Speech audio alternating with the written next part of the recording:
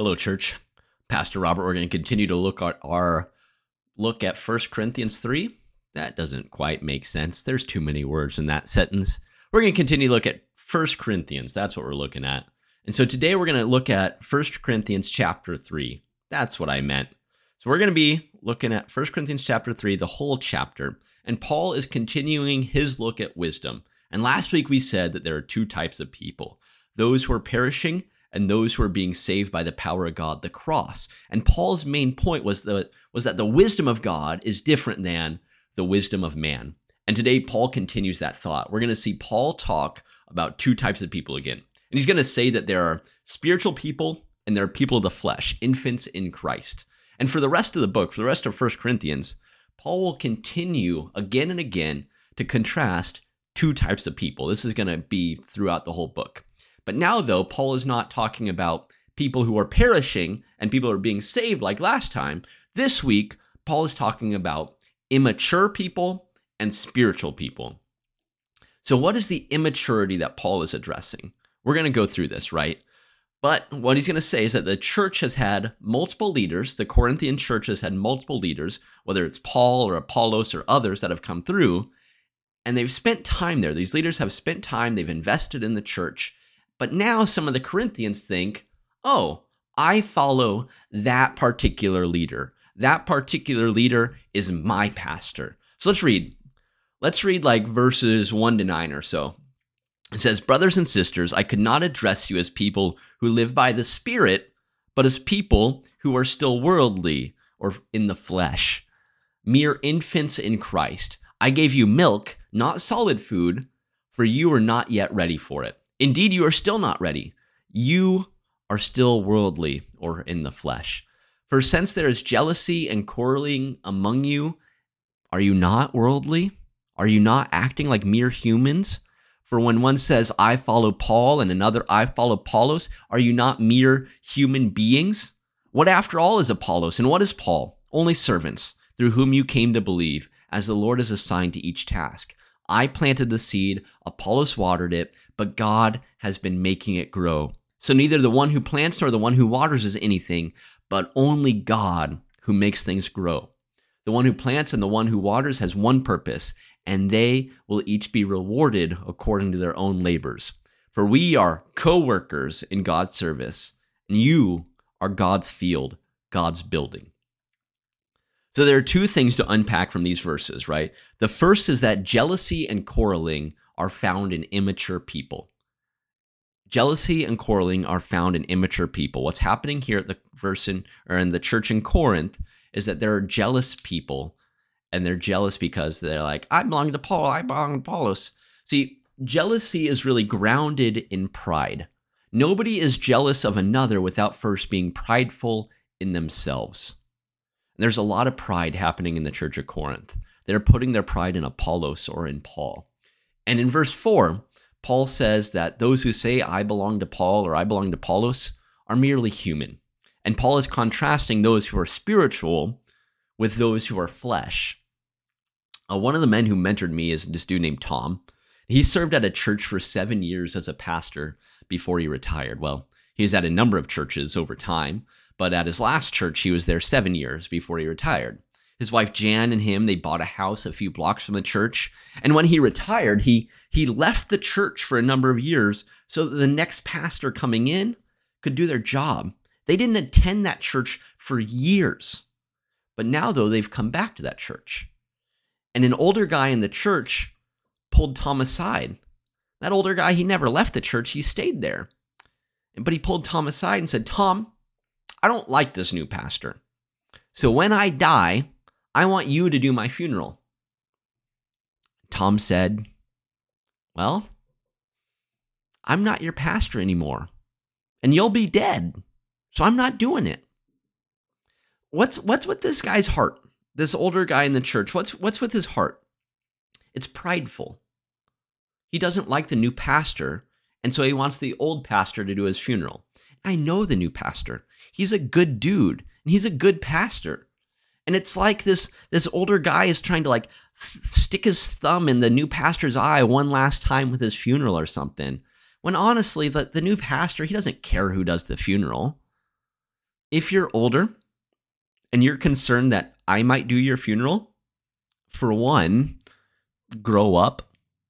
In reality, here's what's happened. Like our Paul, has told me that he likes doing funerals. I don't know what's wrong with him. He likes doing funerals. And so I don't mind doing funerals. I could care less if I do one or not. So for any of you, unless you ask me specifically, if you were going to die, Paul's probably going to do your funeral. But please don't try to die. I like you. But that brings up an application. How should we as a church see Paul and myself? Because Paul and I, we have this strange relationship. Our titles are both pastor. We don't have a senior pastor. We don't have an associate pastor. We have two pastors. We co-pastor. Let's unpack this. Let's unpack this unique relationship that Paul and I have by looking at the text. Because Paul, the apostle, he continues on with a similar question. 1 Corinthians chapter 3, verse 5. What then is Apollos? And what is Paul? Servants, through whom you came to believe as the Lord assigned to each. Who are Pastor Paul and who is Pastor Robert? We're servants. That's it. We could say that Paul has planted a seed, I've watered it, but God brings the growth. And Paul says, Paul the apostle says, neither the one who plants nor the one who waters is anything, but only God who brings the growth. We're nothing, but God is everything. And we have a common purpose to build God's church. And so you don't belong to Pastor Paul, and you certainly don't belong to me. You belong to Jesus Christ. And in verse 9, Paul, he changes the metaphor. He's been using the metaphor of a field with planting and harvesting. Now, though, he says, for we are God's servants working together. You are God's field, God's building. And he is going to use these next few verses to talk about the church as a building. He's switching from field to building. So let's go with him. Verse 10 to 17. By the grace God has given me, I laid a foundation as a wide builder, and someone else is building on it. But each one should build with care, for no one can lay any foundation other than the one already laid, which is Jesus Christ. If anyone builds on this foundation using gold, silver, costly stones, wood, hay, or straw, their work will be shown for what it is, because the day will bring it to light. It will be revealed with fire, and the fire will test the quality of each person's work. If what has been built survives, the builder will receive a reward. If it's burned up, the builder will suffer loss, but yet will be saved, even though only as one escaping through the flames. Don't you know that you yourselves are God's temple, and that God's Spirit dwells in your midst? If anyone destroys God's temple, God will destroy that person. For God's temple is sacred, and you together are that temple. So what is the role of a leader in a church? A leader, according to these verses, is somebody who builds up others. That's what a leader is supposed to do. They build others up. Max Dupree, he says that the first job of the leader is to define reality. The final job is to say thank you, and everything in between is to serve. And so Dupree is really embracing the insights of Paul with that quote. Paul has defined reality. He has said that some people are immaturely identifying themselves with their physical leaders and are causing jealousy and quarreling in the church. And now Paul is laying out his role as a servant. So that's what Max Dupree says. First job, leader, define reality. Final job, say thank you. Everything in between is serve. Now Paul is saying, here's how I serve. Paul is reminding them that they are God's building. He laid a foundation on which Apollos built. Paul says the foundation that he laid in the church in Corinth was, this is verse 11, no one can lay any foundation other than one that has been laid. That foundation is Jesus Christ. Paul recognizes that his work was incomplete, that he laid a foundation, and that Apollos has added a good thing to it. And Paul is saying a good servant builds on the foundation, but not every builder is good. Not every building is up to code. What they build needs to be tested. So Paul goes on. There are three outcomes that Paul lays out. He says some pastors and leaders, they build with gold, silver, precious stones. And when a fire, a trial of life comes, that building will stand. The leader who poured into you, who built with gold, silver, and stones, is rewarded. But others, though, will build with wood, hay, straw. And when a fire comes, they'll be burned up. That leader will escape, but they'll be burned as well. And Paul is saying how you respond to the trials of your life is a reflection of the leadership you've received. If you stand through the trials of your life, we've done well. But if you collapse, it's because my leadership was not good enough. And Paul lists 3 outcomes: building with gold, which stands the fire; building with wood or hay, which is burned up in the fire. And the third outcome is down in verse 17, those who tear down the building. There are unhealthy, immature Christians who tear down other Christians.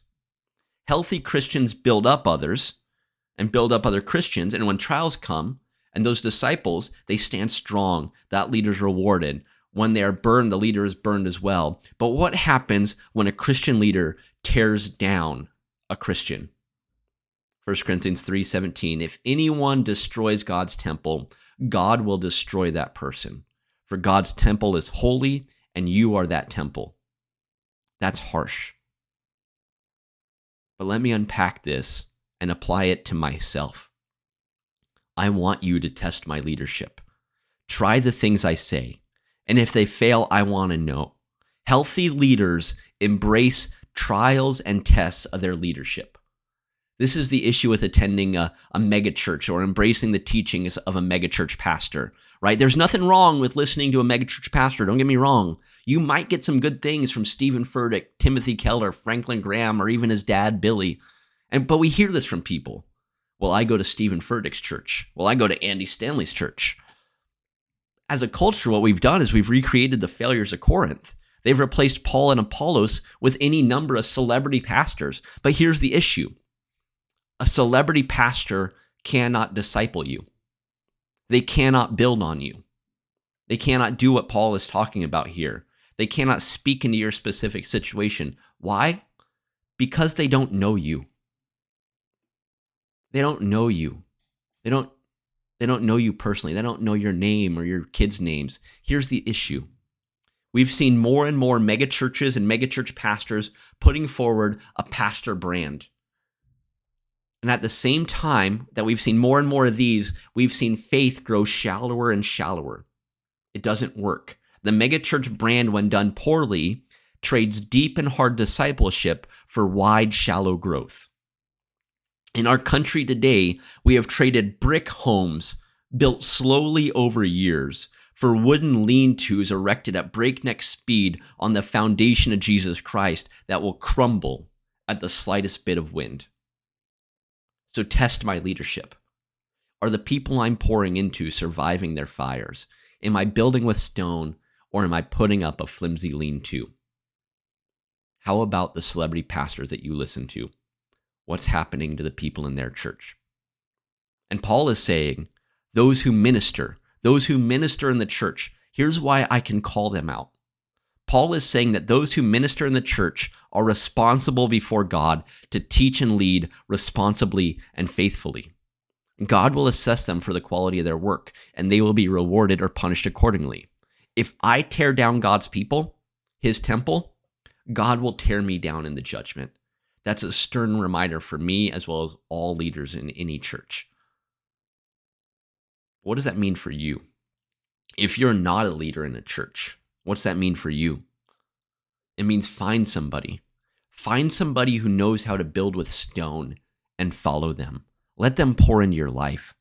There are people who are ready and willing to help build onto the foundation of Jesus Christ, a faith in your life that stands the trials. Who is building in your life? What are they building with?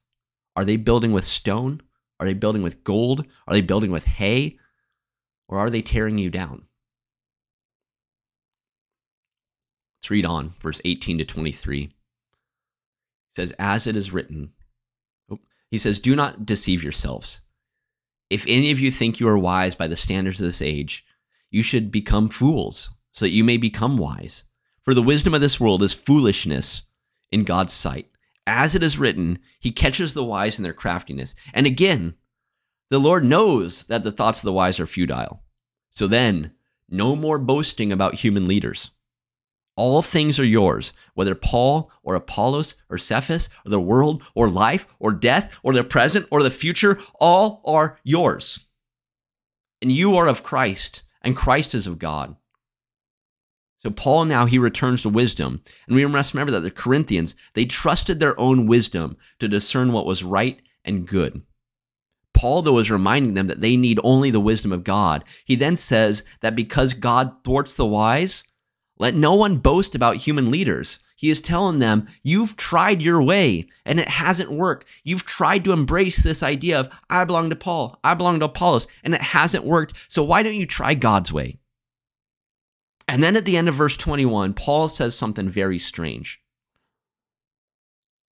He tells them, all things are yours.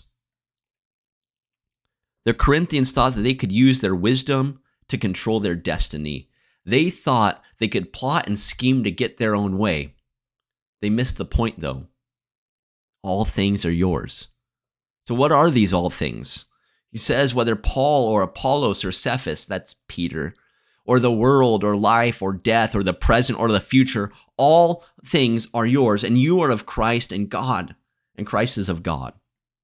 What Paul means by everything is quite astonishing, for it includes not only ministers, but also life and death and present and future. Everything is a gift to the Corinthians because they belong to Christ and Christ belongs to God, and thus everything is theirs in Christ. Therefore, boasting in leaders is foolish because those who do so are satisfied with lesser things when the whole world is theirs. The Corinthians were riven by divisions, and they failed to comprehend that falling prey to divisions was mistaken, since every minister and every circumstance was for their benefit. And in verse 23, the basis for the stunning affirmations of verse 22, the promises of all things is given. The Corinthians do not enjoy these promises inherently. The promises are granted to them because they belong to Christ. And Jesus Christ is the enthroned king at God's right hand, the one who reigns over the universe. And just as Jesus is raised because of his relationship to God, it is because he belongs to God that he was victorious over death. And just as Jesus is raised because of his relationship to God, as God, we too enjoy the promises of God because of our relationship with him. That's what he means by you belong to Jesus, Jesus belongs to God. There's a C.S. Lewis quote that I think really sums up how wrong the Corinthians were. Here's what he says. C.S. Lewis says, we are half-hearted creatures fooling around with drink and sex and ambition when infinite joy is offered us. Like an ignorant child who wants to go on making mud pies in a slum because he cannot imagine what is meant by the offer of a holiday at the sea. We are far too easily pleased. There are so many things that we can focus on and lose sight of the big picture. And Paul has spent the last chapter admonishing the Corinthians for picking between their pastors when the offer of Jesus Christ hangs in the air. And you have your own thing that you can focus in on. Well, if it was just like this, if my life were just like this, then it would be good. Or I do things this way, this is the way I do them, and so then this is the way I'm going to go. You could be focusing in on that at the same time that that's your mud pie. When Jesus is calling you, hey, leave that behind. I got something so much better for you. And Paul has spent the last chapter admonishing the Corinthians for picking between their pastors when the offer of Jesus Christ hangs in the air. And today we have that same offer. The offer of Jesus Christ remains the same through time. Infinite joy awaits those who will receive him. We must remember that we are a part of his story. We are building on him, our foundation, a church of which you are all part of this story. I want to remind you of that. That in God's story, we live together as a memory. We live together in the memory that God has raised Jesus from the dead. It's not a dead or a sterile memory, but it's a living memory that informs our every actions and being. At all times, we remember that Jesus rose from the dead. And we live in the mystery. We live in the mystery that Jesus is alive today. And he is with us now, and he is building his church. That Paul plants, Apollos waters, but God brings the growth. He is still building his church. That's a mystery that we can't comprehend. And finally, we are on mission. We've seen memory, mystery, mission. We are on mission that is not yet fulfilled. While God has been fully raised from the dead, his kingdom is not fully arrived. And so we live in this. We live in this tension of memory and mystery and mission of Jesus Christ that is all-encompassing. It transcends and destroys our own preferences on pastors and leaders or whatever mud pie we might be holding on to. And so you're invited. You're invited to come and live in that memory, mystery, mission, and to leave behind your past, to leave behind your mud pie, to leave behind your uncertainty, your unfamiliarity, your idea of I don't know what's going to happen. And we leave behind your wandering days of going about doing whatever you wanted. And I invite you to take hold of Jesus Christ and allow him to shape you. That I might plant, Paul might water, but God is going to grow you. I invite you into that. Let's pray. Heavenly Father, we do just want to take a moment, invite you to reign over our lives. Would you teach us to live in the memory that you are alive and to live in the memory of all that you went through on the cross? Would you continue to reveal to us the mystery that is your continued presence here with us, that you are the one working to build us in ways that we don't see or understand yet. And Lord, would you invite us onto this mission to bring your kingdom on earth as it is in heaven? And we just ask this in your name, Lord. Would you do this for us? We pray this in your name. Amen.